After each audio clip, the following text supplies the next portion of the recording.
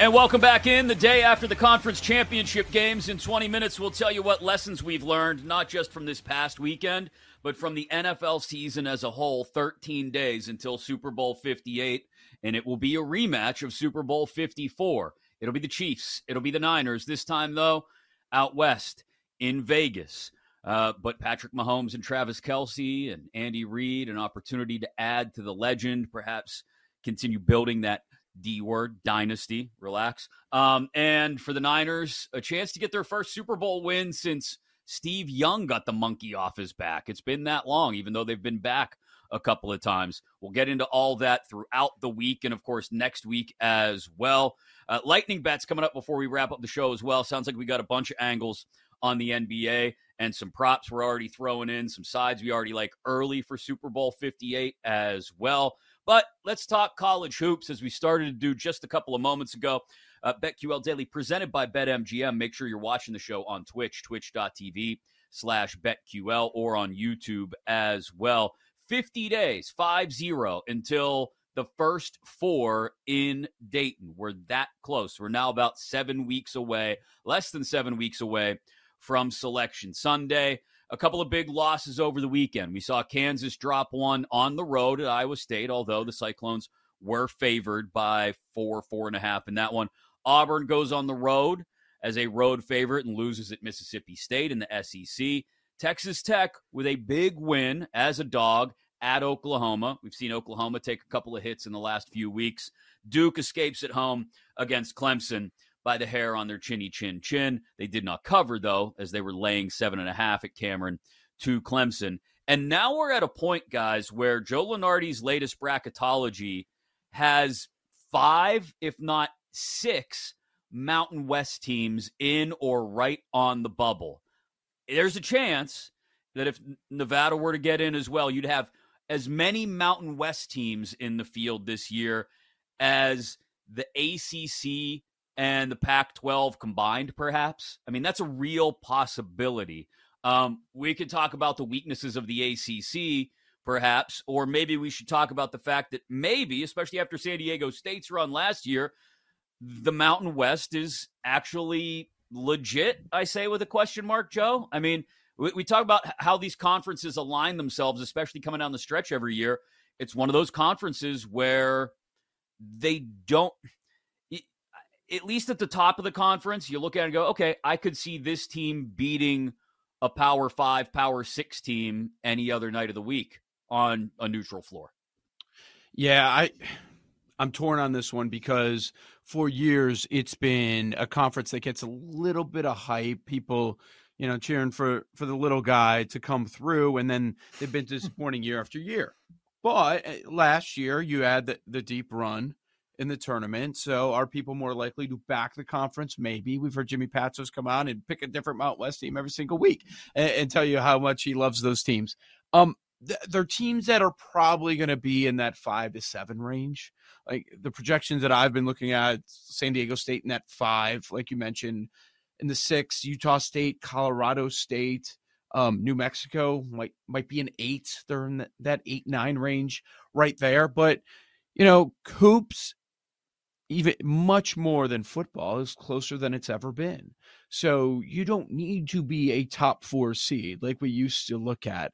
Like the 5s and 6, like there's not much difference there between these 5 through 8s than these 3-4 seeds. So, I mean, maybe it's not about the conference. Maybe it's not about the teams in the middle. It's just the top and the middle. There's not much difference anymore. Yeah, and I think some of these teams are interesting when you also look at KenPom, some of these Mountain West teams like a New Mexico, somewhat balanced. Maybe we were just a year too soon on thinking some of these Mountain West teams could make some noise in the tournament, and perhaps one will. I would have to do some more research on all of these teams. Like, I really want to do a deep dive on the Mountain West. I've been watching a lot of their games, to be totally honest, but I think that this could be a good year. There's so many teams that seem pretty good and could make a run. The one thing you can say is that they are amongst, let's see, one of four conferences, four what we'd call, I guess, power conferences, if we want to call them that. Four of the big conferences that has a team with 5 or more road wins in it. That's it. There is not a team in a major conference with 6 or more road wins yet this season. And if you go through and look at with 5 road wins, you've got, for example, like Creighton in the Big East. You got Memphis in the AAC. You've got North Carolina in the ACC. And then you get to Utah State in the Mountain West. As we roll along here down the stretch, and we were talking about the home road splits earlier and how that's been I can't recall, honestly, guys, the home court advantage being as great as it is this year any other year in, say, the last 5 or 10. Like it feels like it completely changes the game, and you have to it completely alters how you look at every single one of these things. It's why when we look, like, for example, at Duke, Virginia Tech, Houston, Texas tonight, you handicap them differently, Joe, because you don't know what you're going to get on the road. And this is beyond, like, this was a thing in the Big 12, has been a thing in the Big 12 for a couple of years now, right? In the Big 10, right, it's been a thing for a couple of years.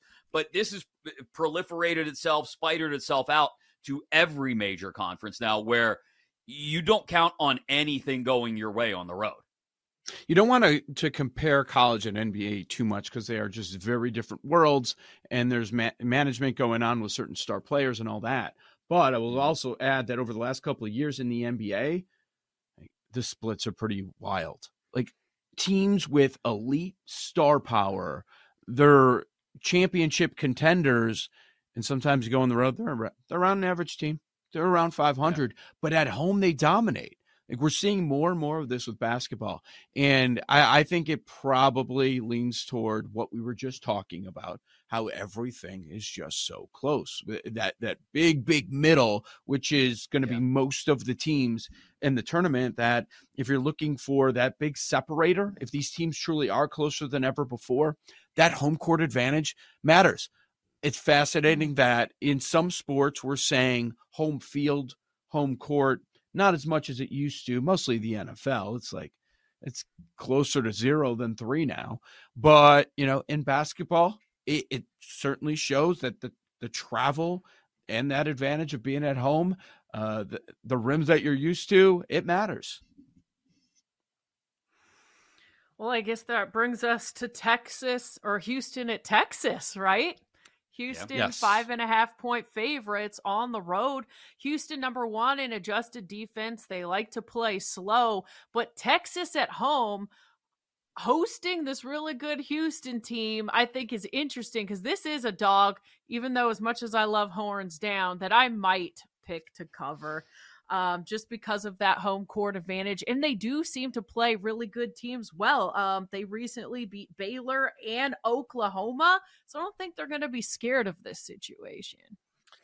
Yeah, this is the one we were talking about, Let's Go or Hell No. This is the one that I've had a tougher time with. So Houston, they've had their road struggles. They're 2-2 on the season on the road. And this might be where you have an adjustment going on, because KenPom makes this an 8-point game, but we're looking at 5.5 right now in the market. That's a big gap right there. You have Texas off the BYU loss over the weekend. They've got a number of home losses this season. With as great as Houston's defense is across the board, it's really tough to back Texas in this spot for me. I have such a hard time with this because, Houston has looked a couple times human on the road, but Texas has been so wildly inconsistent. And that's the thing for me is Texas, they'll have an ugly loss, and that, like the one to UCF a couple weeks ago, right? And then they bounce back and they look like they're finding their sea legs again. And then you mentioned the BYU loss, and can we only attribute that to home and road splits? And I think it's the other thing is, and I mentioned this last week, the way these new teams in the Big 12 are adjusting or maybe not adjusting to playing on the road in the conference or playing at home even in the conference. They're new to this thing. Houston, I know, has been elite level program for the last few years. They shouldn't have as hard a time adjusting, which is reflected in the numbers. But Texas is down there. You look at the league standings, they're down there with BYU and Cincy and UCF. And so I like you, Joe, have a really hard time backing Texas on this one. But Yeah. I think kind of to the point Paul was making earlier, this is kind of a hold your nose and trust what the trends have told us to this point. And, you know, I don't want to say blind bet, but it's a cover your eyes bet anyway. Like when I used to watch scary movies when I was a kid, I was just cover my eyes and kind of half watch it through my fingers and be like, yeah, I might not watch this thing, but I'll place the bet and then I'll kind of just check it on my phone, check the score in the app, and then come back around and be like, yeah, we were right. We called it. And be like, whew, I was sweating that thing the whole time. It could be. I also, Paul, get to you in a second. I don't want to overreact to the BYU game too. Like that was a tough spot over the weekend because obviously high profile match in this one.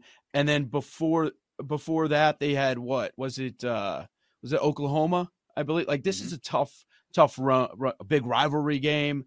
So, man, maybe this is the one you bet on. Paul, are you betting on Texas or passing? No, like I wanted to, and then I just I couldn't make the case. Like their defense, not only is Houston's defense really good, Texas's defense has just not showed up at all. And Houston. So what's the path to a Texas win? Houston just goes ice cold, and it's a rock fight. So you could play team total. Like if I was going to play any sort of team bet, I think it'd be the Texas team total under 62.5. I guess you could play the higher team total of Houston under 67.5. But I do think, again, Texas defense has been so bad. Just looking at the numbers, and Houston is very efficient on offense. If again, the eye test, we've seen them go cold for stretches. We see it every year. They do have some sharpshooters from 3, LJ Cryer for 1. So it's do we play props with him or some of their other guys over 1.5, over 2.5 threes? I think, but for a team bet, I would go Texas team total under 62.5. The other game though, I could get to the window, and I will get to the window with Vatech plus 3.5. But it's Texas or nothing. I'll say that, but I just can't get there with them. I think I'm right. I think I'm in the Texas or nothing spot. And again, I think I end up, depending on, give me another, when's this thing tip? 9:00 Eastern. Give me another 8 hours to process this thing. And I think I'll end up this will be one where I'll have it saved the entire time. Once I found the number that I like, and it'll be saved, and I'll have it on the bet slip, and I'll go, no, I'm not done. No, I'm not. No, I'm not. And then at 8:45, I'll go, okay, yeah, and I'll do it. That's what this feels like. And look, you're right. We may end up totally regretting this, Joe, by 10:45, 11 o'clock tonight, Eastern time. But every once in a while, I think when you see the trends going in the way that they are with road teams, especially in the Big 12, I'll end up coming back to this one. Let's talk Duke Vatech, since Paul brought it up as the other one in this spot. I feel the reverse of this one. I look at the Hokies, and Aaron, I'm sorry. This probably ends up being a stay away for me. Getting 3.5 at home against Duke, I just don't think is enough for Virginia Tech in this spot. If you got me up to 5, I think I'd think about it a little bit more. And Duke, one of the most efficient defenses in the country. I think this is maybe an under is what I was looking for here. I can't bet on it because I'm in Virginia, so I didn't look a whole lot at this game, but I would probably play the under with how good Duke's total defense is. Yeah, maybe we get to that number, Chris, because we know it's a very public team where they're going to be. They're going to be on Duke for this side. Maybe it bumps up to a 4, but I'm on Vatech. Yeah, I think between the two, this is a one I'm much more comfortable with. I know it's a shorter number, but it's a shorter number for a reason. This is going to be Duke's toughest road test of the year. When you look at a lot of teams that they've beaten on the road, I mean, these are teams outside the top 100. You know, Georgia Tech, Notre Dame, Arkansas, not good teams. And Va Tech has been great this year. Obviously, the soft schedule early, but even getting into conference play, they're now 10-1. At home this season. So I'm going to back the Hokies. I do like the undercall too, Aaron. 146.5. I think it's the biggest total on the board tonight. Two teams that are right around top 50 or so in adjusted defensive efficiency. That might be the play, under the 146.5. What have we learned? Now that we're almost to the finish line in the NFL with the Super Bowl now set, NFL lessons learned next right here on BetQL Daily presented by BetMGM.